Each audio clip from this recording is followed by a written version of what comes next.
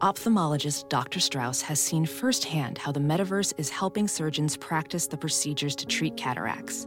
Cataracts are the primary cause of avoidable blindness. He works with a virtual reality training platform developed by Fundamental VR and Orbis International to help surgeons develop the muscle memory they need. The result? More confident, capable surgeons. And even more importantly, Patients who can see. explore more stories like Dr. Strauss's at meta.com/metaverseimpact. As you write your life story, you're far from finished. Are you looking to close the book on your job? Maybe turn a page in your career? Be continued at the Georgetown University School of Continuing Studies. Our professional master's degrees and certificates are designed to meet you where you are and take you where you want to go. At Georgetown SCS, the learning never stops, and neither do you. Write your next chapter. Be continued at scs.georgetown.edu/podcast.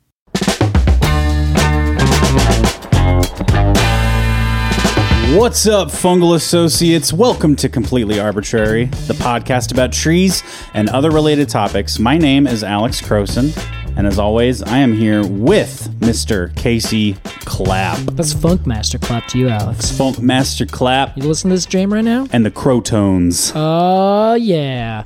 It's actually just you're just a bunch of cavemen. Okay. Yeah, that's what you dress up as. Obviously, there's a little bit of suspended disbelief there. A caveman-themed funk band, I feel like, is a really appropriate sort of theme. Don't you think? Could you just imagine, like, none of the musicians they don't make any faces, they don't get into the music, they just look like cavemen up there. Right. I'm thinking sort of cartoonish Fred Flintstone style cavemen. Oh, yeah, okay, yeah, I like that. How about this? Funk Master Clapp and the Uggs. And the Uggs, cavemen wearing very velvety boots. Okay. What is Uggs? Where does that come from? Ugg is like a very tropic kind of caveman sound. See. Yeah, Ugg, I gotcha. you know. I can see it played really well. Yeah, with my test audience. I like the Cronins better. Cronins, okay. Yeah. Crotones. Crotones, yes. Yeah. I like the Crotones, the best. Well, Casey, unfortunately, we're not here to talk about funk. We are here to talk about a wildly named, I'm talking scientific name. Yeah.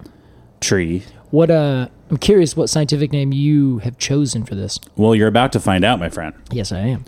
This is the episode on Alaska Yellow-Cedar. Correct. Calotropsis nootkatensis. Ah, I see you chose Calotropsis nootkatensis. Interesting choice. Now, can I ask, why did you not choose, say, Chamaecyparis nootkatensis or Xanthocyparis nootkatensis or Capressus nootkatensis? Well, Casey, I have a feeling this is a leading question. No. Something we'll talk about this episode, potentially. Yeah, I see that this tree was formerly called Cupressus nootkatensis. I think technically it actually is formally and presently. I think the name you chose is the third most recent name. Really? Yeah. We'll definitely talk about it. But this tree is its identity has remained functionally the same, but in the background, our scientific naming of it has gone through like 12 changes in the last like 20 years. This is like a company that makes a good product, but their marketing team are like voracious dogs, and they just keep rebranding, even though no one's asking for it. Yeah, it's exactly that. Like, there's no reason for them to continually choose to do this. Yeah. But apparently they are. I actually just had a conversation last night with two listeners. One is new. His name is Topher. The other is an old listener, great fan of the pod, August. Shout out to Topher and August. I know August. Yeah, you know August. We chatted quite a bit about the naming and should we switch and how deep do we go, and is it arbitrary? Is it useful? Sure. To whom is it arbitrary? To whom is it useful? These kinds of big questions. So this would go towards that question, and lumping versus splitting versus what does it take to split? What does it take to lump? Wow. It was a nice conversation. What does it take to be a lumper? Yeah, right? I ask you this. And we will discuss. After the break. We'll be right back with the Alaska Yellow-Cedar. The Yellow-Cedar. Right after the break. Completely arbitrary.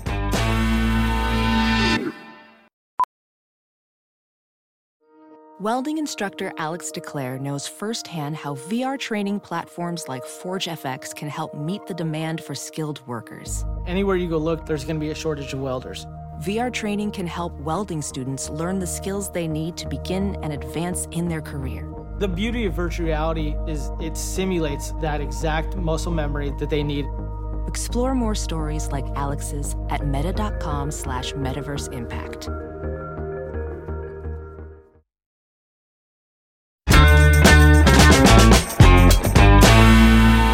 Welcome back to Completely Arbitrary. Today we're talking the Alaska Yellow-Cedar. Yes, and I actually would like to also switch that. We're going to add more to the namingness of this all. Oh my God. So one of my favorite websites, the Gymnosperm database, as everyone knows, I frequent it often. I'm more a fan of the sperm database. Wow. The Alex. OG. I guess that is fine. Yeah, you want it to be clothed rather than naked. Is that Pornhub? Is that sperm database? I guess maybe. Yeah, I don't know if they analyze every sample that is provided, but I don't know. Why not? Missed opportunity. Maybe that's how they make a significant amount of their money. Is they're actually a science-based porn site. That's what they call their algorithm. Yeah, right? Nice. No, Alex, unfortunately not. This is actually a situation where this is very commonly known as the Alaska Yellow-Cedar. Yeah. Sometimes the Alaskan Yellow-Cedar. And we are hyphenating, by the way. Yes. Yellow and cedar. Correct. This is not a true cedar in the Right. genus Cedrus. This is a false cedar in one of many genuses. Regardless of what the genus is, it is in the family Cupressaceae. Uh-huh. So it is not really a yellow tree. There's no reason that it's called yellow cedar, other than maybe the wood might have a little bit of a tinge to it. That was my best guess. It's not even really significant. Like, I have the wood book next to me right now. It is not a tree that's like substantially yellow. To be fair, most wood has some yellow in it. Exactly. So it's like it doesn't stand out. Yeah. If everything is the same color, then if you call one thing that color, it's not standing out. Right. It needs to be like straight up yellow. Yes, exactly. And it's also not really particularly Alaskan. Like, it grows in Alaska, but if you were really to say, well, where does this tree grow most? It would be probably BC. Curious. The number one place. But it also grows in the Cascades and the Olympics, and then down to the Siskiyous and some mountains here and there down in southern Oregon, Northern California. I like to think that that's an American thing. It's like, where does this tree grow? Canada? No. What's the closest Alaska. Interesting. Well, we do have things we call the Canada this or the Canada that. That's true, Casey. But I was making a joke. Wow, your joke sounded like a very pointed point, Alex. It's a dry wit. Oh, I see. All right, a dry wit. Well, so in the database here, yes, they prefer to call it the Nootka cypress. Okay, is that a place? It is. Nootka is a sound. There's a Nootka sound. Apparently, it's also named after a people. Mm-hmm. It sounds indigenous. It also sounds expressly Canadian and indigenous, like Inuit. Yeah, I guess so, because it is kind of further north up there, but I don't think that it's particularly Arctic in a specific sense. Okay. According to the Wood Book, it's actually named for the Nuu-chah-nulth people of Canada. Okay. But I've also read that it's from Nootka Sound, which is also an indigenous term. So either way, that's what it comes down to. Kind of comes to the same place. Yeah, and so that's what they prefer to call it. So I kind of like that too. It throws back to the indigenous people that would be working with it in this area. Yeah. It also, as they say in this, it is neither Alaskan specifically or yellow specifically. So the name Alaska Yellow-Cedar seems completely out of nowhere. This is a Harry Carey moment. The Alaskan Yellow-Cedar is neither Alaskan nor yellow. Discuss.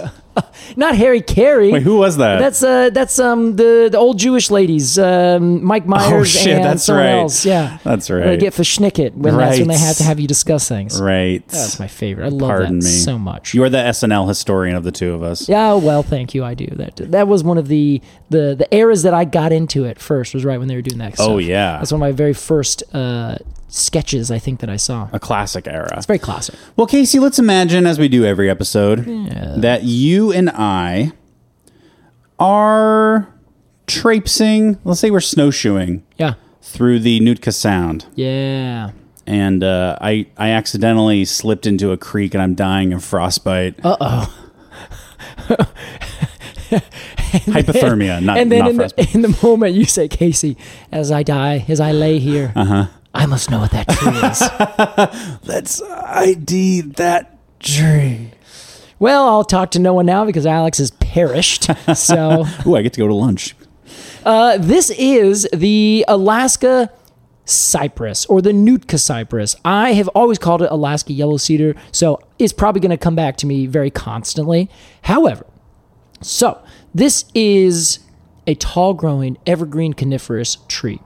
As we noted, it is the genus has been switched around to several different things. The most common one now, which we'll talk about why this is the choice that I'm sticking with, is Cupressus nootkatensis. Okay. Cupressus nootkatensis is the Nootka cypress growing up in this area, Nootka Sound.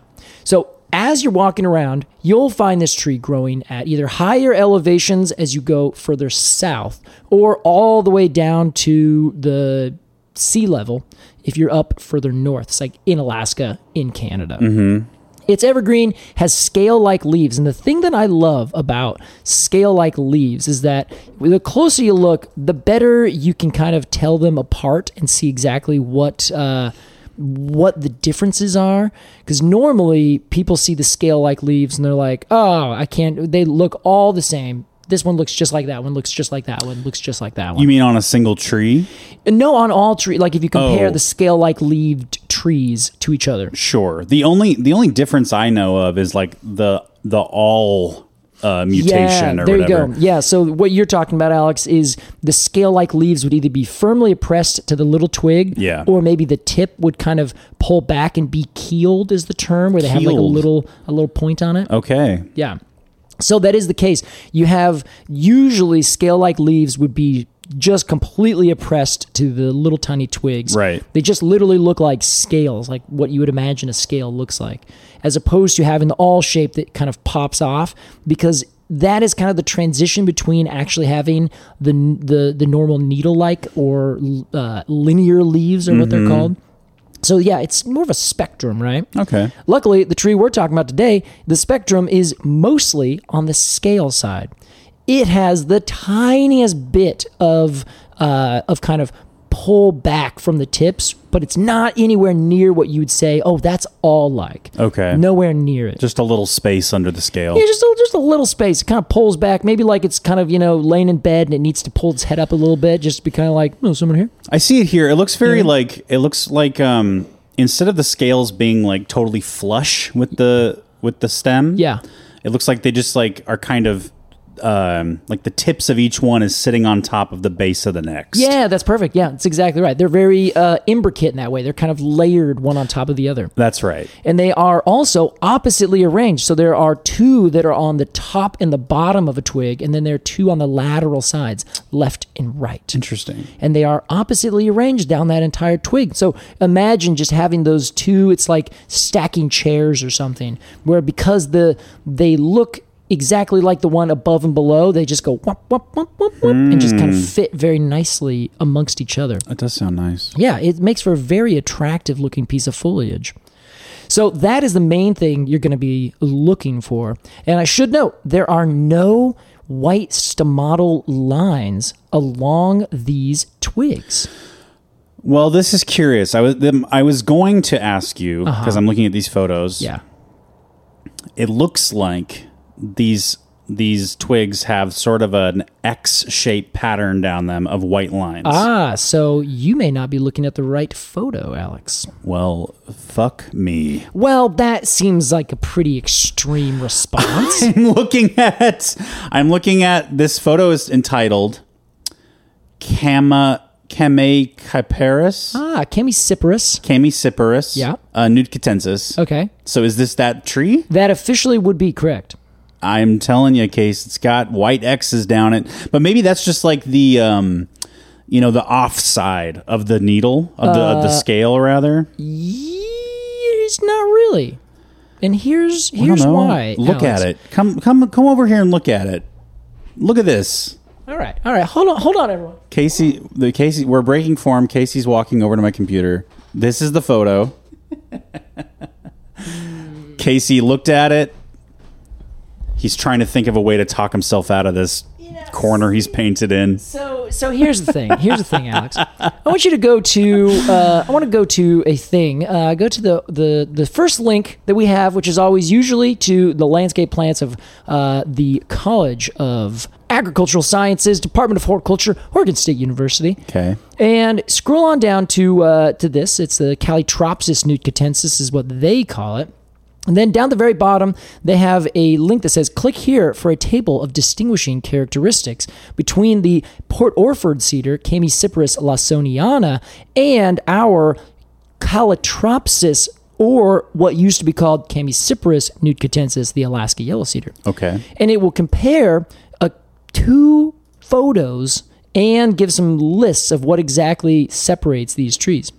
So the reason why I'm dubious is because the Port Orford cedar has really explicit X markings of the white stomatal lines on the underside, which is exactly what you're describing.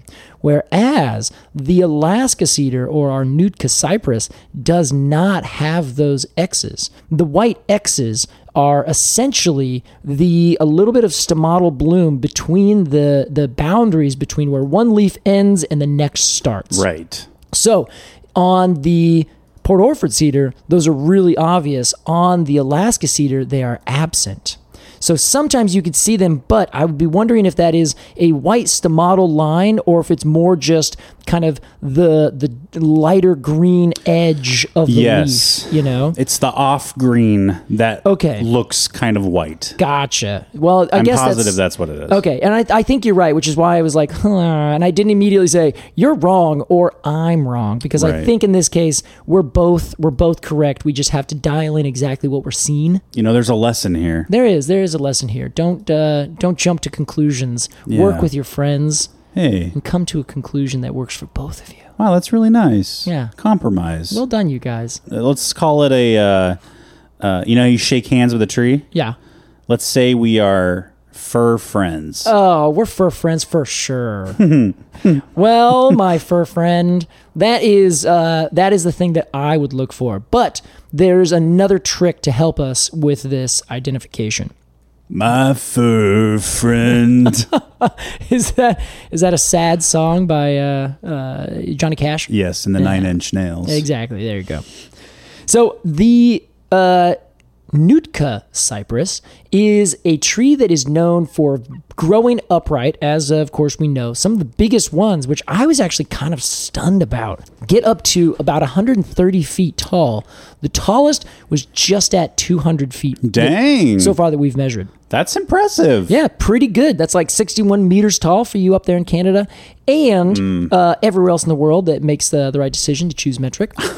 And it gets to almost 13 or 14 feet in diameter. Isn't that crazy? Wow. Some of the biggest ones. They're huge. 13 feet in diameter. Yeah. That's a big boy. It's a big boy. Oh, my God. And so as these trees are growing up, they have one central stem, but their branches are very quintessentially kind of out and then tip up at the ends. This is curious. We have another debate here, because really? A lot of the pictures I'm seeing are of a weeping variety. Now see, Alex, look at the branches versus the little twigs and branchlets. The branches themselves come out and will tip up a little bit at the end, but they are draped with foliage coming straight down. I see that now. Okay, yeah. It's we've talked about like carrying shopping bags. Exactly. Yeah. I imagine like you're holding up a sheet or something that's draped over the top of you. Yeah. So that is the way to tell these apart, is that they have these long drooping branchlets off of these more or less kind of upswept branches. And the whole canopy is very skinny. It does not get big. It doesn't get very full. It is a very gaunt looking tree. As opposed to the Port Orford cedar, it gets very bushy and it's a very dense canopy. It also has a somewhat droopy appearance, but not near as like elongated. You know, like you see someone, you say, oh, well, why the long face? Like, oh, you have a horse has a long face. Sure. This is our tree is the long-faced tree, whereas the Port Orford cedar has a short face.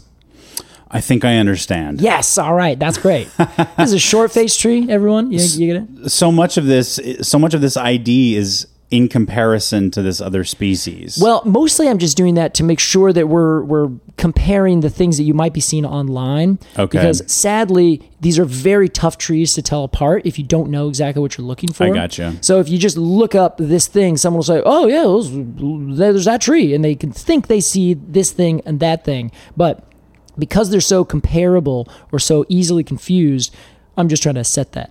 I understand, Casey. Thank you for taking those precautions. There is a lot of tree misinformation online. There really is, and a lot of plant and misinformation in general. People are going to need to learn how to. What is it? It's internet. What is the term that we're teaching kids?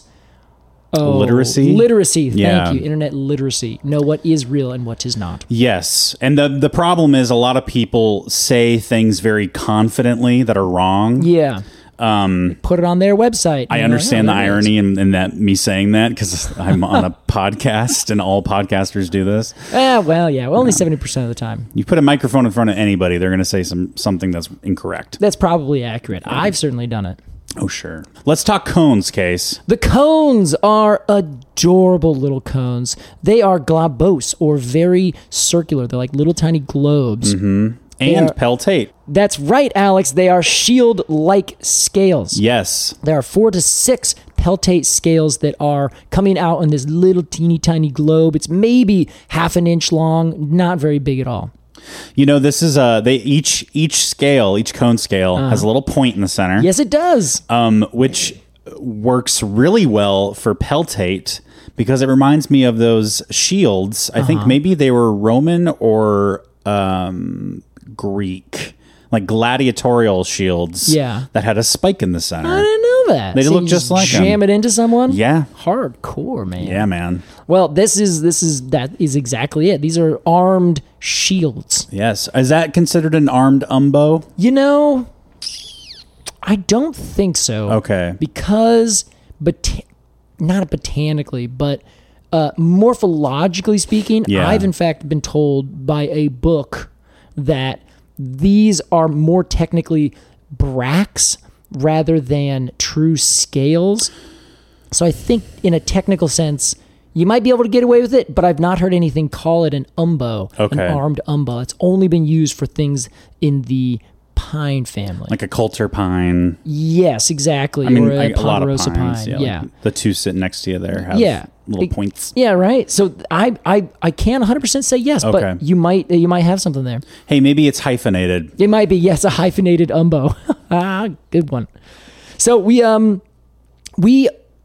so when you find these, they'll be hanging at the end of these long sprays of foliage, and they'll mature in about 2 years. Sometimes in the best conditions, they'll mature in a single year. Wow. And they are little tiny circles that kind of open up, kind of like there's an example of something in some sci-fi that I'm thinking of. I know what you're thinking of. What is it? I don't know exactly, but continue. Sorry. Yeah, it's like a sphere that kind of like blows itself up and opens. Yeah. And then there's like you can see inside and do things. Yes. It's kind of like that, except the inside is just filled with a bunch of seeds. I want to say it's like a key to something. Like somebody's holding it in their palm and it sort of like opens up. Yeah. It's exactly. That's what this looks like. Yes, totally. We're on the same page, Alex. Hell yeah. So that's this little cone. It's adorable, and they are are filled with little tiny seeds that kind of float off. They don't get too far away, so they kind of create these little groves, and they just expand ever so slightly. Okay. Beautiful trees. No hardcore dispersal method happening here? Nah, not really. Just Nothing sort of too intense. Spray and pray. Exactly. They're just like, you know what? Here you go. There's a seed over there. There's a seed over there. Good luck, you guys. Well, that is our Alaska Yellow-Cedar. We're going with Nootka-Cedar? Yeah, whatever. Nootka cypress? Whatever the term is that comes to mind first. Okay. Go for it. It's a word map. It and is. you just select two. Yeah, And you can just exactly. mix and match. Be Alaska, yellow, Nootka, Cedar, whatever you want. Cedar, cypress. You can also choose Cambycyparis, Calotropsis, Xanthocyparis. Oh my gosh. Whatever you want. It's so creative. Yeah, this is really a choose your own name adventure. Is really what it is. Well, there's one last thing we want to talk about this bark real fast. Oh, gosh. The bark of this tree is delightful, Alex. Well, let's talk about it. It's very flaky and fibrous looking and very gray. So it kind of does not maintain a really intense fibrousness in a long kind of intense furrows or anything like that. It kind of looks like it's starting to flake off all the time, really soon.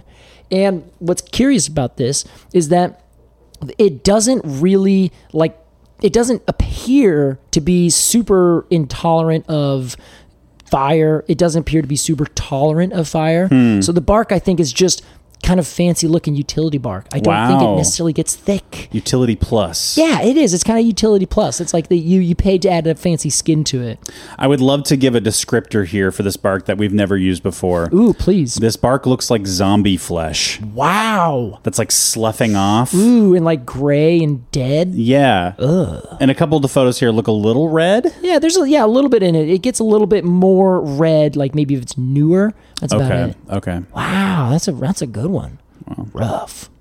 Zombie flesh. Sick. Well, that's our tree. You'll find it in the forests near you as long as you're either at high elevations in the south or low elevations in the north. Interesting. It's a gorgeous tree. I love seeing this tree planted all over the place, especially west of the Cascades, as a horticulture tree because it grows fairly slowly, but it also doesn't get very massive even when it does grow, especially in the kind of garden space.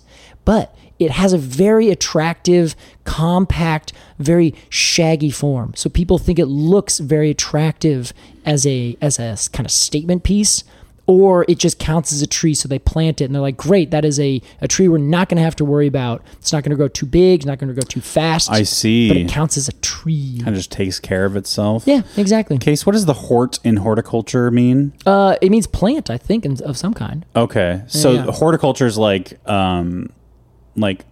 gardens and yards and things? Uh-huh, yeah. Okay. Well, it's mostly just, it's planting for kind of sales, I guess. So it's a good question, Alex. I think to contrast it with, say, agriculture, where you're growing the plants specifically for food, horticulture is not necessarily growing the plants particularly for food. Okay. Could be for something else. I got you. Most of the time it's aesthetics. Cool. Yeah, there you go. Horticulture. Good. That's a very good question. I don't know what hort officially comes from, though, in terms of the etymology. Well, I'll look it up while you continue the story of the Alaska Yellow-Cedar. Well, that sounds great. So one thing I wanted to touch on just before we get too far is discussing the fact that this tree is one of the progenitors of a tree that I find despicable. And someone just recently requested that we cover this tree. We're not going to do it because it's a hybrid. And we've only done one hybrid, and we talked about what does it mean to be a hybrid. And there we've drawn the line. What was the hybrid we covered? Until we're going to go back. That was the London plane tree.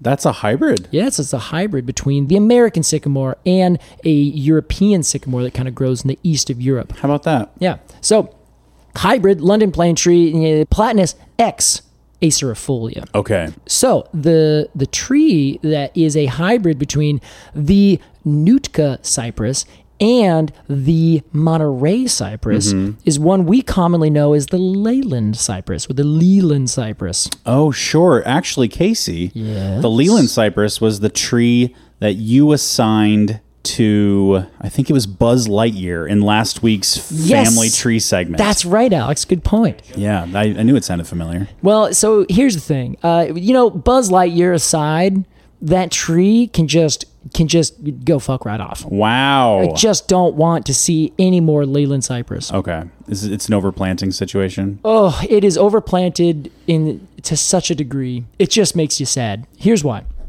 It's the new arborvitae, essentially. Oh, boy. So people plant it all over the place because it's a very fast-growing tree that you can go wink, wink, wink, wink, and turn into a hedge in 10 minutes. Sure. The problem is they have what we've talked about before, hybrid vigor, where they grow like 3 feet in a year. Oh, wow. Like they just get massive. Holy shit. Yeah, so they grow really fast. You turn around and you're like, oh, what's that over there? And you look back at your hedge and it's 3 feet taller. Wow. So people plant it, but then they just kind of leave it and they don't pay attention to it and they don't continue to prune it, and it can get out of hand in no time. Of course. So that is, it's a pretty big issue. You don't want that. The roots tend to not develop very well, so it'll become like an 80-foot tall tree in no time. Like they'll get giant and it'll do it very fast. And then it just kind of falls over and decays sometimes. Like the roots don't really take care of themselves. It's like a Great Dane. Yes. Big, beautiful dogs, and they live for like 6 years. Yeah. And it's like, Jesus, okay, what are we going to do with that? Yeah. Oh my God. Yeah. It's just the hybrid vigor's good. It's just not. It's just. It comes with a downfall, I think. Hey, right tree, right place, Casey. Yes. So people are planting them. They're available all the time, but they're also like cheap as hell. So they are also being planted very consistently in landscapes because someone's like, well, we got to plant a tree. If we plant a big evergreen, then we'll get a little bit more points. What's the cheapest, biggest evergreen we can plant? Oh, there it is. It's this fancy looking Leyland cypress. So a listener requested that we cover the Leyland cypress? Yes. Okay. Or at least maybe they just wanted to hear us talk about it. So sure. Here you go. Well, there you are. Dumb tree. Don't plant it. Get a better tree. The parent, our Nuka cypress, fine choice. I got you. But it also hybridizes with two other cypresses from the south. One is Cupressus lusitanica. The other is Cupressus glabra. One is down in Mexico. Then there's also the tree we just talked about, which is Macrocarpa, which is the Monterey cypress. It grows just on the coast in Monterey, California. Then the last one is an Arizona cypress that grows down in the mountains of Arizona. So historically, and this goes back to our naming thing, so I promise this will be the last of it, and then there's a nice little bow on top of what we're talking about. I can't wait. This is a tree that initially was in the Chamaecyparis genus. Then it hybridized with a Cupressus genus tree. So because it hybridized, that made people think, wait a second, if this tree hybridizes so ridiculously easily with three other cypresses, I got a feeling this might be a cypress. Right. Because Chamaecyparis trees shouldn't hybridize with cypress trees. Their genus should be different enough that they're not actually so closely related that if you just put them in the same room, they will fornicate. You know what I mean? Do genre usually not hybridize with each other across genre lines? Exactly. It's one of the kind of particular things that defines a genre. Oh, sure. Okay. Yeah, because the genre would be, these are all the spruces. The spruces do not hybridize with the pines. The pines do not hybridize with the Douglas firs. But each of those hybridizes with themselves among the genre, genus. Potentially, yeah. So that was one of these big things. So then they started looking back into it and saying, well, okay, this isn't really quite a Chamaecyparis, so we're going to change that to Calotropsis. Then someone was like, Calotropsis doesn't quite do it right because there's a couple other species of that. So this one needs its own name, Xanthocyparis. We're going to call it Xanthocyparis nuitcatensis. Xanthocyparis. Yes, it's been that for a long time. Wow. And then recently, someone was like, no, this is, and it must be a cypress because it hybridizes with other cypresses. It looks like them, except the cone is just a little bit smaller. So they have now decided this is a cypress tree, and that's what I'm going to go with because that came out, I think, in 2010. They finally decided that. The cone is a little smaller. Don't all trees have different size cones? Yeah. But this one, the cone looks just like the Port Orford cedar, for like example. A cedar cone, like a small little cedar cone? Yes, a small little circle cone. Yeah. It looks just like the Chamaecyparis cones. It does not look super similar to a cypress cone. Which are a little bigger Yes. But the same kind of shape. Yeah, A same cypress kind of cone is shape. like a blown up cedar cone. It is, yeah. And usually it's a little bit smoother on the outside. This one's a little bit rough and has that little point. I gotcha. So this is all the things that all of the namers of things are dealing with. Interesting. But right now it is done and we're set and we're saying this is just a normal hybrid or normal tree with normal hybrids between other species, which is something that all of the cypresses do, at least over here in the West, very, very often. Yeah. So that is to end it. Okay. So that's why there's so many different names. It has to do with what it hybridizes with, what it creates, which is stupid, and then all the other things that happen. Well, Casey, now that we've come to a clean ending, Yeah. perhaps we should take a short intermission so that I can tell you what hort means. Oh, please, yeah. It's a little anticlimactic. For a second, I thought you were going to just move on with the show, and I was like, Alex, we haven't actually talked about what we're meaning to talk about here. Alex is done. Horticulture comes from the 1670s. Okay. It just means the cultivation of a garden. All right. Coined from the Latin hortus, which is garden. So there you go. Explicitly garden Yeah. as opposed to not garden or garden for food, I guess. This is like aesthetic garden. Right. It says it's probably on the model of agriculture. Yes, that's what I think too. Yeah. Like same thing with arboriculture. Alex, we're not here to talk about culture. We're here to talk about wood. Well, Casey, let's talk wood. Now, I seem to recall, as the keeper of the notes of this episode, that we talked about wood a couple weeks ago. We sure did. What did we talk about? We talked about the northern red oak That's right. and how its wood works, it being an angiosperm. Aha. And the thing that we mostly talked about is how a tree puts on wood and reacts to different things. Right, and how wood is composed. Yeah, exactly. So we initially covered the xylem of a tree, which is the woody section that is a part of the cambium, right? Yeah. So the wood is the inside section of that. The xylem being the Greek for wood, that is the part that is moving water and dissolved nutrients up from the ground out to the rest of the tree. Right.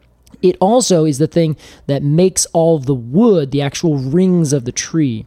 So that is the cambium layer that grows inwards, and then there's the phloem, which is on the outside, and that is what takes things down and grows outwards from this cambium layer. Got it. So it'll take all the sugars and starches downwards. Well, we say down, but it moves it from the outside exterior bits of the tree to the main stem, down to the roots, and then if it goes up, it's in the xylem. Of course, you think about it, that phloem flows down if you think about a trunk. And do you remember my mnemonic device for xylem? No, I don't. I remember that you had one, but I don't remember exactly what it is. So the most fun thing to do on a xylophone is go... That's right. You're going up. That's Yep. right. Oh, Alex, I love that. Xylophone. Which is great. Xylophone also means a wooden instrument, right? That's right. There you go. So that is the thing we talked about mostly. And we also discussed a little bit about how trees decide where to put on the wood in this layer. We noted that angiosperms have pores or vessels, which if you're looking at the end grain, you can see these big circles, and that's kind of the main thing that the tree uses to move things up and down, right? Yeah, within the wood itself. Exactly. So this time, we are talking about the same kind of vascular system, the vascular cambium, the xylem, which is, of course, those same tissues we just talked about, and the phloem. The difference is in conifer wood, in the wood of gymnosperms, it is significantly different. They are doing the same things, but with a different group of cells and a different organization system. Wood in conifers is different than wood in broadleaf trees? Substantially. This is wild. Isn't that crazy? Well, I know that broadleaf trees are considered hardwood and Yeah. conifers are like softwood. Exactly. So is that sort of the broad stroke difference At least the surface level difference. Kind of, but that's Okay. it's very much exactly surface level, where they're just essentially saying, yeah, we got these two big broad things. It's like broadleaf versus, needle-like leaf. Yeah. There's going to be exceptions on both sides for all these things, or evergreen deciduous, Sure, yeah. So that is essentially what we're getting at, but it actually goes more down to a fundamental level of how the wood is constructed. Interesting. What is there and what is not. Let's hear it. Well, the big difference is that in conifers, they do not have these vessels, these pores that you would see on the end grain that all these angiosperm trees have. They actually have what's called resin ducts and tracheids. Wow. Isn't that fun terms? I believe these are new to me. Nice. All right. I'll define tracheids first. Okay. Tracheids, and that is spelled Tracheids. Yes. Tracheids. Like trachea. Exactly like trachea. Alex is like, I stumbled upon it. You've stumbled upon it. They are long tubes that go up and down, which is longitudinally with the stem of the tree. So, of course, if a branch is coming out and, they're going horizontally. Sure. They grow out, and 90% of wood is made up of these tracheids. And they are the vascular stuff that moves things up and down. Okay. So in the sapwood, which is the most recent several rings of a tree, they are the pipes that are storing some things like dissolved nutrients in water, the sap and that kind of stuff. They are also moving that up and down. So they are the quintessential sapwood, where they are part of that xylem tube system moving these things up. Okay. They are made up of cellulose, and they have big, intense cell walls. As those cells die, those cell walls stay there and stay rigid and then become the heartwood later as more rings get put on. Sure. So they are the structural bits of these trees, 100%. We've talked about how heartwood, I bring this up all the time because I like the analogy. Yeah. But heartwood is like retired sapwood. Yeah, exactly. It doesn't work anymore. Nope. But it's just relaxing in the center of the tree. Exactly. It's gotten itself filled up with all the different stuff to make it decay resistant, and it just sits there and holds up everybody else. Much like our elders. Much like our elders. Thank you, elders. So, the other thing that we discussed just now is a resin duct. Yes. What I love about a resin duct is that they are not a thing in and of themselves, as in the pores or vessels, which is a cell that is a pore or a vessel. And I'm saying or vessel because they're both the same thing. Pore equals vessel. A pore is a vessel? Yeah, pore, P-O-R-E. Yeah. Like a pore on your face. Exactly, on your skin. Okay. So they're just two different terms for the same thing. Okay. Most people know them as vessels, but apparently the more proper term would be pore. Okay. So in conifers, they have tracheids that do all of that work, and they are the structural, they are vascular system. The resin duct are spaces that are created in between cells. They look like these circular spaces, but they are not an actual living cell. They are just spaces between living cells, and the cells that border it will secrete resin into the duct. I'm sort of imagining like a hotel hallway. Like you have the hotel rooms. Oh, yeah, okay. But then there's the hallway that kind of moves everybody up and down the hotel. That's perfect. And then every now and then the people, either the hotel rooms will then push all of this resin into this hallway so that it can go away somewhere. Hotel resin, if you know what I mean. Yeah, I think we know what you mean. We saw that at the beginning of the show. So these resin ducts will act as a system to move resin. And remember, resin is different than sap. Resin is that very intense, liquidy kind of thing. It's very viscous, so it doesn't move quickly. Okay. And it comes from the wood, from these ducts. Uh-huh.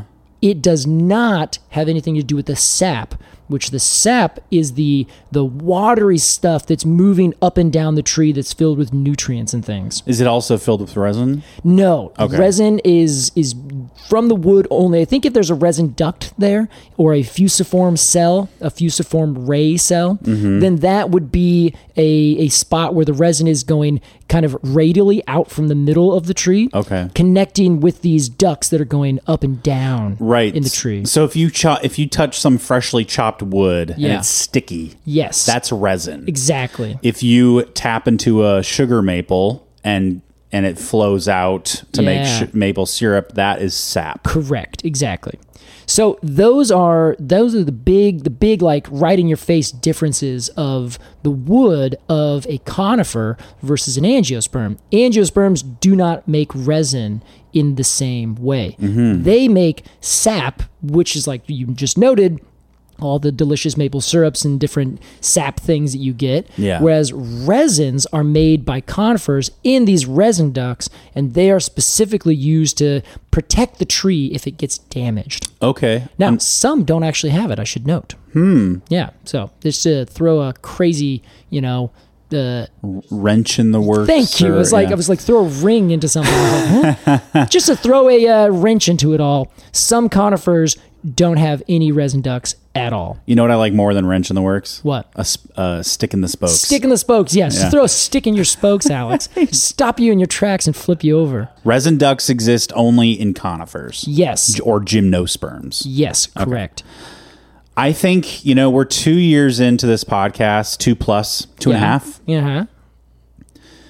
I'm to the point where I'm like, I've kind of resigned to the fact that like, I don't think I'll ever remember which group is gymno and which group is angio. Oh, really? Do you have a mnemonic device? I never, ever get it right. I have a 50% chance every time. And I hit tails. I did not know that. So do you have a mnemonic device for gymno versus angio? Yes, I have a mnemonic device. Okay. It is gym, which means naked, right? From like ancient Greek. Gymnasiums where you go work out and you'd be naked. Nude with your buddies and do some push-ups. Throw a discus or whatever they did. Yeah, exactly. Throw a discus. Use a sling to knock a pot off a pedestal. Yeah, exactly. Yeah. Standard Greek gymnasium stuff. Your ancient Greek exercise stuff. Yeah. So that is the naked seed, right? So gymnosperm means naked seed. Okay. So I just remember that the naked means there is no ovary, which is what the angiosperm has. And an ovary that is mature is a fruit. Okay. So okay. So naked being that it's just sitting in that cone. It's just sitting on. It's exposed. Sitting on that scale. It's not within anything. I guess I mixed that up because like I think of cones as sort of de facto fruit. Yeah, I think that's fair. They are de facto fruit, but they are not botanical fruit. No. Botanically, they are fruit. It's just they don't have an ovary around the seed. But is not a fruit defined as a mature ovary? It is in that case. So I guess we're using maybe it's a lowercase f because we also use it with like a mushroom, the fruiting body of a mushroom. Yeah. Is that so? I like this lowercase, uppercase kind of thing. I think you're right, Case. Okay. A cone is a lowercase fruit. Yeah, I think it's fair. And a pear is like a uppercase fruit. Yeah. It's pretty good. I like pears. What am I saying? I think your mnemonic device here, which is just the etymology, will work for me, Casey. Okay. All right. Otherwise, gymnosperm, conifer. Just remember that, and that's great. It. Yeah. As long as you can remember that, then that's all you got. That's the problem. I cannot remember that. Well, okay. Think about conifer is the shorter of the two words between conifer and broadleaf. Mm-hmm. Gymnosperm is shorter than angiosperm. Okay. So long words go together. Shorter words go together. Do you need any more, Alex? I can help out for days. The first one was good, like I said. Anyway. Here's 3 more that are worse. Well, that's all I can provide for you. Okay, perfect, Casey. Thank you. But if you want to know and you're like, you know what? I need a mnemonic device that I can see and feel. Go cut down a tree and then look at the wood. If it has a resin duct, you can be like, oh yeah, totally. This is a conifer. That's a gymnosperm. Yes. If it doesn't, then we see if it has vessels. If it has no vessels, no resin ducts, probably still a conifer. It'll cost you a tree, but you'll remember. You're going to remember it. That is an issue with our format, though. Obviously, we can't show very many visual references. Sure. We can just say, go to www.ourwebsite.com. Yeah. And then we'll have the links. That's about it. I think that's the reason you and I have gotten so good at visual metaphors, Casey. Yeah, it has. Good for us, right? Yeah.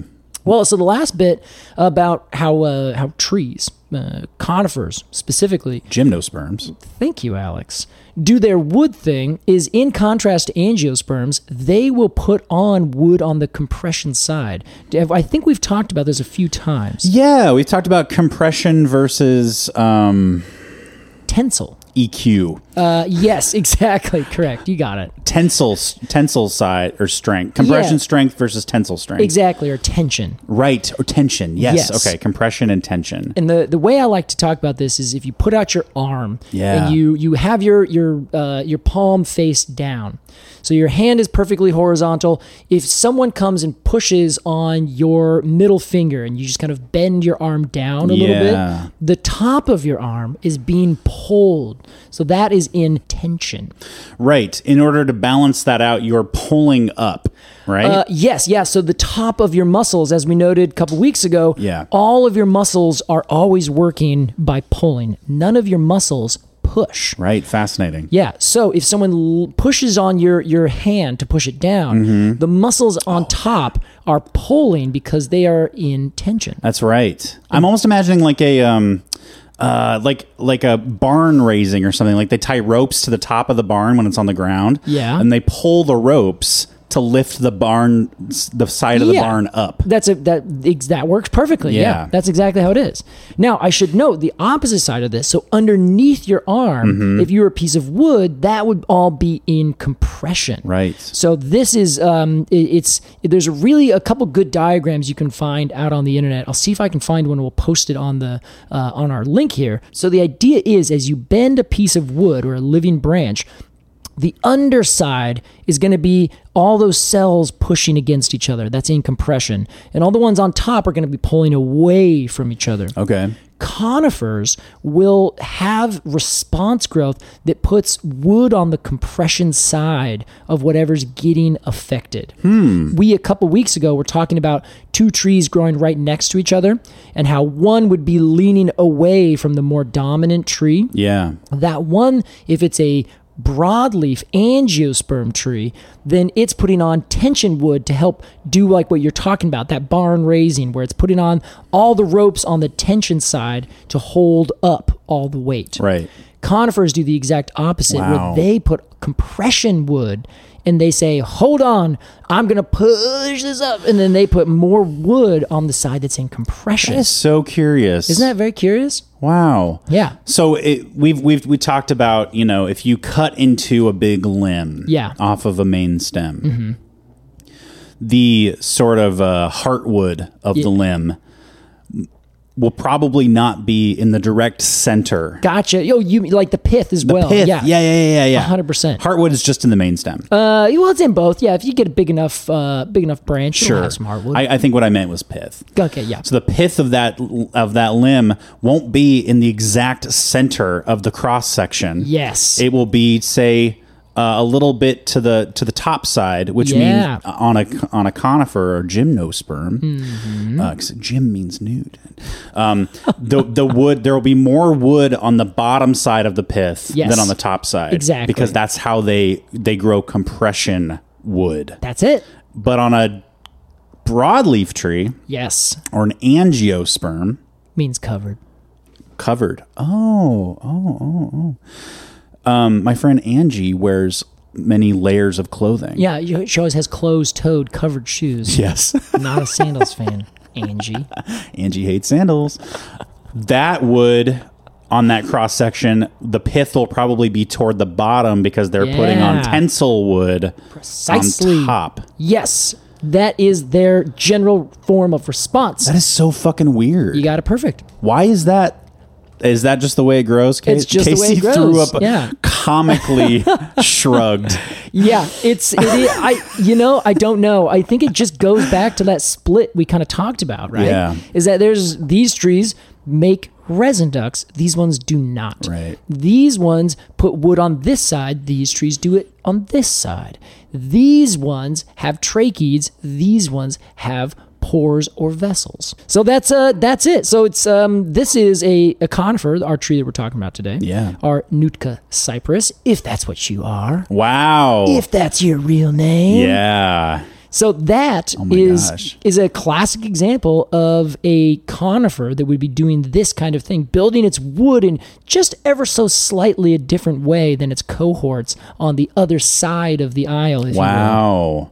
And of course, you have the added layer of this tree sort of, I'm going to say, how's this? Oh my God, how's this for a new tree term, Casey? All right. Genre bending.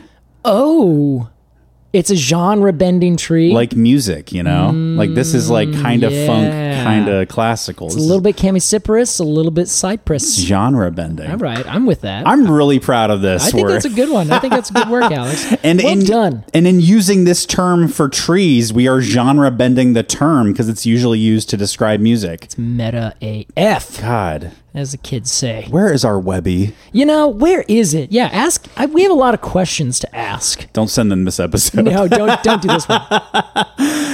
Casey, fascinating stuff. I love me some wood talk. Let's call this Wood Talk Part 2. How about that? Part 2.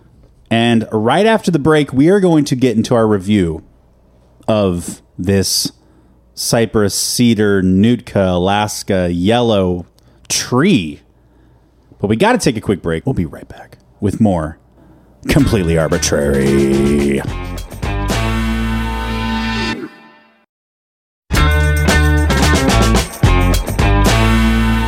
Welcome back to Completely Arbitrary. Today we discussed... Man, this thing has so many names, I kind of forget what to call it. Honestly, yeah. Whichever you come up with, though, like you said, that word cloud... It's all going to be fine. Yeah. I'm going to stick with Alaska Yellow-Cedar just because it's... out of respect, I should do the Nootka Yellow-Cedar. Me? Whatever works. Or Nootka Cypress. Yeah. Anyway, we discussed that tree. We discussed it. And we discussed some wood. And now it is time to review this tree. And I think we should give a quick review to wood. I don't know. Okay, yeah. How do you... And on the side, wood. What do we think about wood as a general idea? What are the criteria? We don't know. We'll figure it out. Here's how it works. We're going to give some final thoughts on this tree and wood, and then give it a rating, a rating of 0 to 10 golden cones of honor. Casey. Alex Croson. All right, Alex, I'll begin. Yes. So here's the thing. I love this tree. I have thoughts that as I discussed wood with myself, I was thinking, okay, what am I going to talk about here? How are we going to approach this? And I came up with an idea, a philosophical idea that we'll talk about at some point. Wow. About how to age things. How old is a tree? Oh. In a certain sense. I believe there's a whole science around that. There is. There's a whole science around it, and I think maybe it's not exactly right. Oh, you're going to get fucking flamed, dude. It's going to be awesome. So this tree, the Alaska Yellow-Cedar, the Nootka cypress, I think is a spectacular tree.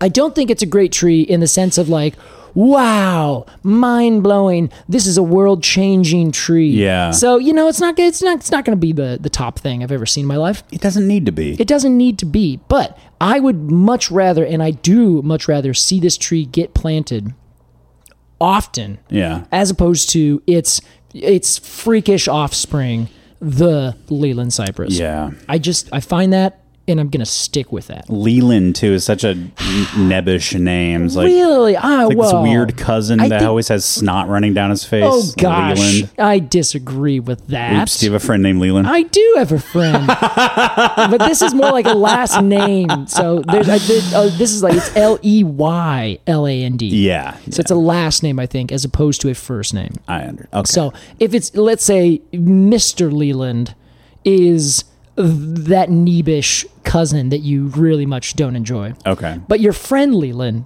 now they rock. Understood. I'm sorry to the Lelands. Wow. We're going to get so many letters.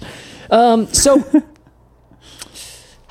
out in the bush, I love to see this tree because it's kind of a tree that doesn't grow everywhere down here. Yeah. You can only find it going up to the top of these, intense hills.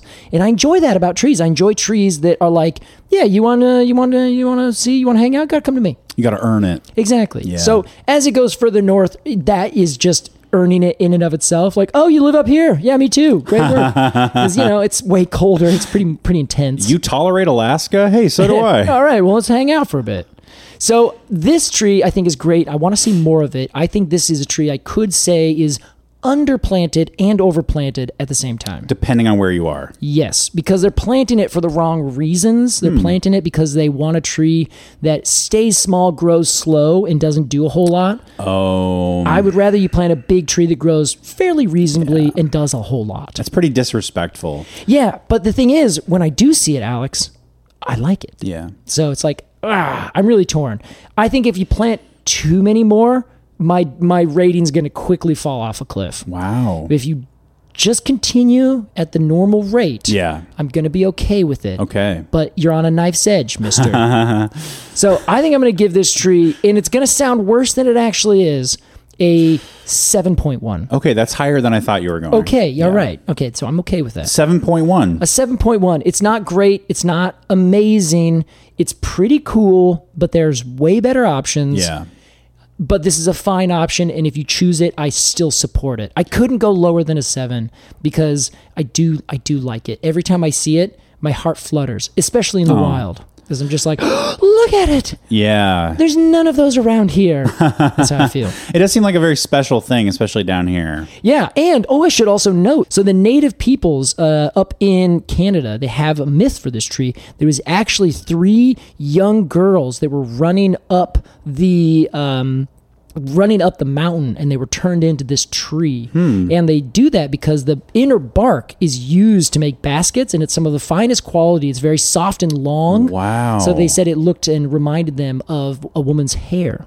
Interesting. So that's where it comes from. So I dig that because it's going up the mountain. Like, in order to get it, you got to go up the mountain and go find those cool trees. Yeah. As opposed to staying down in the lowlands where you have western red cedar, also an extremely used tree, but not near as intense to get. Sure. Anyway, I don't know if that's super germane, but I of course it is. I like myths where a human turns into a natural object. Best? That's fun. I feel like there's a lot of them. That's a frequent thing. It is. It's super frequent, and I was actually thinking about this. A really quick tangent. Yeah. Just think about this. Like, a lot of the myths that we talk about, like you can find it in books today, are all about the myths that came from like the Romans and the Greeks, because those are the things that have slowly come down to us. Yeah. But I'd be willing to bet.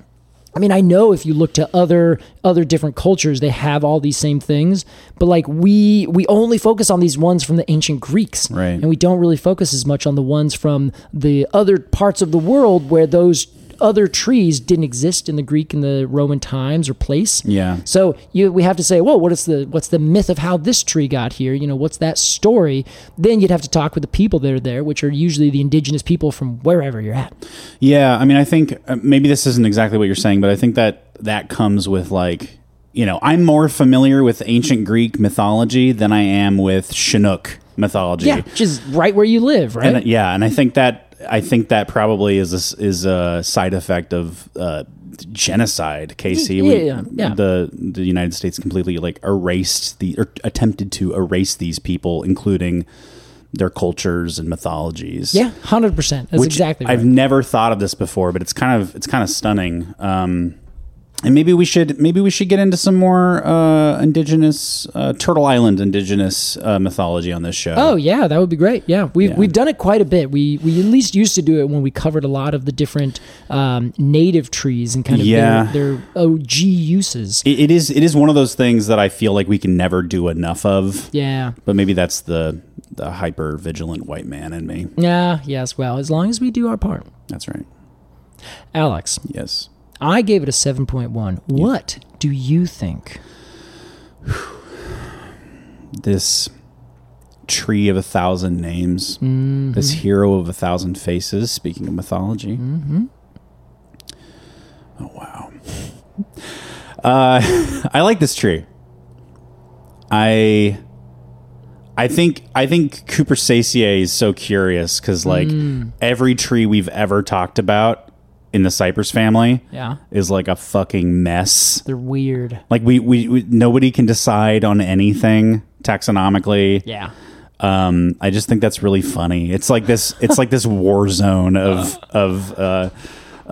binomial naming. Yeah, that's a fine description. Where I feel like most other families are very like ordered and have like are like old families, you know, like the Lannisters or like the Starks. And then Cooper Sacier is like the upstart family that's like mostly made of like loose allegiances and cousins and inbred, you know, uncles and shit. That's so ironic because they're evolutionarily speaking one of the oldest families. That's interesting. Yeah. Maybe that has to do with it because they you know, I'm just purporting here, but maybe it's like these are so old. This family's so old that it doesn't play by like modern rules or something. Yeah, that's fair. Yes. I don't know. Yeah. I think that's exactly right. That's hitting on the nose. Perhaps. This tree, I have a fondness for. I love any tree that weeps even remotely. Oh, really? Yes. I had no idea. I like coast redwoods. I'm not like crazy about them. I know that's a little apocryphal. But apocryphal? Yeah. But you and I were driving to Selwood recently. Yeah. And we passed a big, almost like topiary looking motherfucker. This big weeping tree that was giant sequoia. Giant sequoia, excuse me. And you said that's a giant sequoia. And it looked nothing like a giant sequoia. It looked like a Tim Burton tree out of Edward Scissorhands. Yeah. It was like this weird weeping, like kind of one-sided, you know, like a single like narrow stem with like a big weeping drape down it. Yeah. And it kind of made me fond for those trees. I was like, oh, it's weep. It does weep. You can cry. You can cry. You feel something. Giant's tears. And I like that. I love a Western hemlock for the same reason. Really? I just think a weeping tree is such a cool look, and it's kind of stoner-esque and like. It's just unique looking, I think. Yeah. So that's mostly what I'm basing my rating on. All right. I love any tree that has any sort of mythology around it. Spoiler alert, all of them do. Nice. And I'm going to land here. Oh, man, I'm really feeling a 7.0, Casey. 7.0? Yeah. That's a good average. Yeah. All right. That puts us at 7.05? 7.05. Yeah. That's good. That's really good. All right. Okay. Nice All right. job. Nice job, Alaska Yellow-Cedar. Right down the middle of the line. You Yeah. know what? You're not hurting any direction. There's no pressure. You're just doing your job. Yeah. Appreciate that. Hey, you know what? This is like a silver medal. Yeah. And a pat on the back. Yeah, exactly. And like a hearty pat on the back. Yeah. Not just like you tried. This is the watch that your boss gives you when you retire. Yeah. There it is. It's That's okay. Perfect. It's like a couple $100 watch. You're fine with it, but it'll take you a couple years before you switch over to it because you really like the watch you already have. Yeah. It sits in a drawer unused. There you go. This is it. That was our review. Oh, Casey, we didn't give a cone score to wood. It's right. 10 out of 10. 10 out of 10. 10 out of 10. I love wood. Wood is the most useful thing in the world, and it will never cease to be. I'm right there with you, Case. All right. Done. That was our review of wood and the Nootka cypress, the Alaska Yellow-Cedar. Casey, it's time for a completely arbitrary Q&A. Let's do it, Alex. As always, I've grabbed this question from our Patreon. If you want to get questions on this podcast, or at least a shot at it, join the Patreon at the Q&A tier. That's Quercus and Alder, $3 a month. And if you don't get your question on a mainline episode, you know we do regular patron-exclusive Q&A episodes. That's right. 2 a month. That's right. Where you will definitely get your question answered. Casey. Yes. I have a question here from our most royally named fan. Oh, really? Chandler Witherington. Hello, Chandler. I presume. Chandler asks, I thought this was so interesting, and I think I know the answer, Casey. Okay. But I think that it would be great information to pass along to our fungal associates. All right. Can you talk about the difference between endemic and native species? Oh, very good question. Here's my snap answer, and then I want you to get into it. Let's do it. I believe that it is endemic means that it only grows in this place. Yes. Natively. An endemic tree is native. Correct. but a native tree is not necessarily endemic. Yeah, that's perfect. It's like a rectangle square thing. Yeah, 100% is exactly what that is. Yeah. You're spot on. The thing, we talked about this with Michael Kaufman. That's right. When we discussed indecision. Indecision. Yeah. Indecision. Thank you. The big thing is, there's not a really great definition, you know? There are certain ways you can describe an endemic species as being endemic to a certain spot. Endecism specifically means that it grows in one discrete area and nowhere else. Right. How you define that discrete area is kind of the squishy part of it. So in that episode where we were talking about the brewer spruce, I believe. That's right. Yeah. Up in the Klamath Mountains. Yeah. So we were saying, well, it's an endemic tree to the Klamath Mountains, but that is, what about like a ponderosa pine? Is it endemic to Western North America? Right. And then once you get to this larger area, you're like, well, no, that doesn't really count because there's too much variation within your discrete space. So the more discrete and the less variation you have would make it more of an accurate term to say it's endemic. So one mountaintop is a great example. One mountain range. That's endemic as hell. Exactly. One island, because then we talked about the koa and how it's endemic to Hawaii. Right. So that is a great example of what it means to be endemic.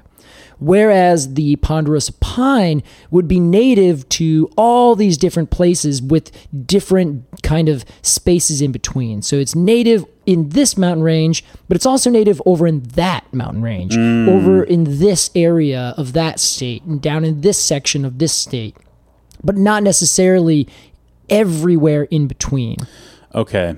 So if there was a ponderosa pine that speciated over the next several million years, and we had this kind of pine tree that grows here, no longer a ponderosa pine because it's a different species, on this mountain range, then there's another one on that mountain range, and there's another species on this mountain range, so on and so forth to all the mountain ranges, then you have an endemic species to every single mountain range, which is just a little bit different than all the other species. Right. So that is kind of the big thing. It could be native to all these places, and if it's native to an area, if it's not a discrete enough area, or there's maybe many populations that are not necessarily connected, that's when I would say, yeah, it's native to this area or these areas. But it would be endemic if it was just one area and it's very small. The smaller it is, the more endemic, I think, means. Oh. So, yeah, this is weird. This is a little bit of a gray area, and I don't like it. It really is, yeah. It's like endecism is like kind of geographically based. Well, I guess it is geographically based explicitly. For sure. But it's also sort of like size based. Yeah. Like if there is a species of tree, the only specimen in the world grows in your front yard. Yeah. That is like top level endecism. Yes. Endemicism. That's right. Thank you.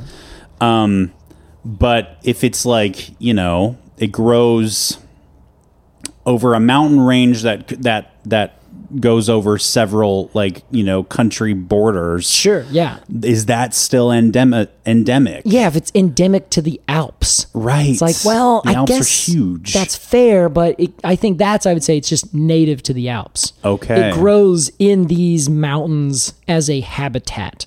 But it's not a very specific particular kind of habitat. Like the siskiyous, there's a lot of endemic species because it has this certain kind of soil, and it's been there for so long that certain things have grown and adjusted and adapted to this specific soil type. Sure. Therefore, they're endemic to this one area because there's no other places that are similar that it would grow even if it could find its way over there. Yeah. So with our brewer spruce, it's been growing on that mountaintop this entire time. It's native to this area. It's endemic because it doesn't grow anywhere else, as opposed to a Douglas fir or a ponderosa pine that is growing everywhere else. So it's native to this big region, but is it endemic? Nah, because there's not a discrete space that we can say it only grows here. Right. So that would be, I think, the best difference. But I think you're right to say, this kind of sucks. There's not a real good definition is just kind of if it appears small and discrete enough that you can draw a clean border around it. That, I think, is what would really put you over the edge. There you go. But it's definitely a spectrum. Also, native species can grow way elsewhere. Yeah, exactly. Yeah. So you can have Douglas fir is a great example where you could say that it's endemic to the western United States or western North America, but there are species that grow in the high mountains, or there's individual populations, not species, that grow down in Mexico, grow up in Canada, grow in New Mexico, in little bits in the Rocky Mountains, in little bits in the Cascade Mountains, all the way on the coast. So there's not a very nice, easy space that you can just draw a circle around, because it's also including a bunch of places that it doesn't grow, and you have to draw a gigantic circle to include 1,000 different things that are very different. Thank you, Chandler, for your question. If you've got a question for us, join up on the Patreon. That's patreon.com/arbitrarypod, ARBORTRARY pod. You can find that link on our Instagram bio, or just go to that website. Patreon is a subscription service for the artists that you love, including Casey and I. You can sign up for a bunch of different tiers at different price levels, and it's a monthly sub. If you join that $3 tier, you can get questions on the podcast. Above that is $5. You get 2 bonus episodes a month about other related topics and trees. That's right. Above that, of course, at $10 a month is our Cone of the Month Club, the best way to support the podcast. You get a monthly cone sticker illustrated by a different artist every single month, a different species, sent to your mailbox. We get $10 of your hard-earned money to support the podcast. Yes. Above that is Arbitrary Plus, our live stream tier. 2 live streams a month, one with Casey and I and one with just me, playing a tree or nature-themed video game. And of course, Casey, above that, at $20 a month, it starts at $20, is our generous admission.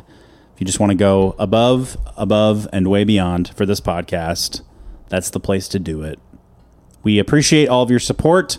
Even if you just listen to the podcast, that's pretty great. That's pretty great. We're so happy you're here. That's right. Casey Clapp. Alex Croson, great work today. Hey, you too. I hope you know everything there is to know about wood now. I'm a genius. Well, that's true. And gymnosperms are conifers. Yes. And angiosperms are broadleafs. I don't think I'll ever forget it, Casey. And that is a character arc. Thank you so much for listening to this episode of Completely Arbitrary. We will see you next time. Goodbye. Au revoir.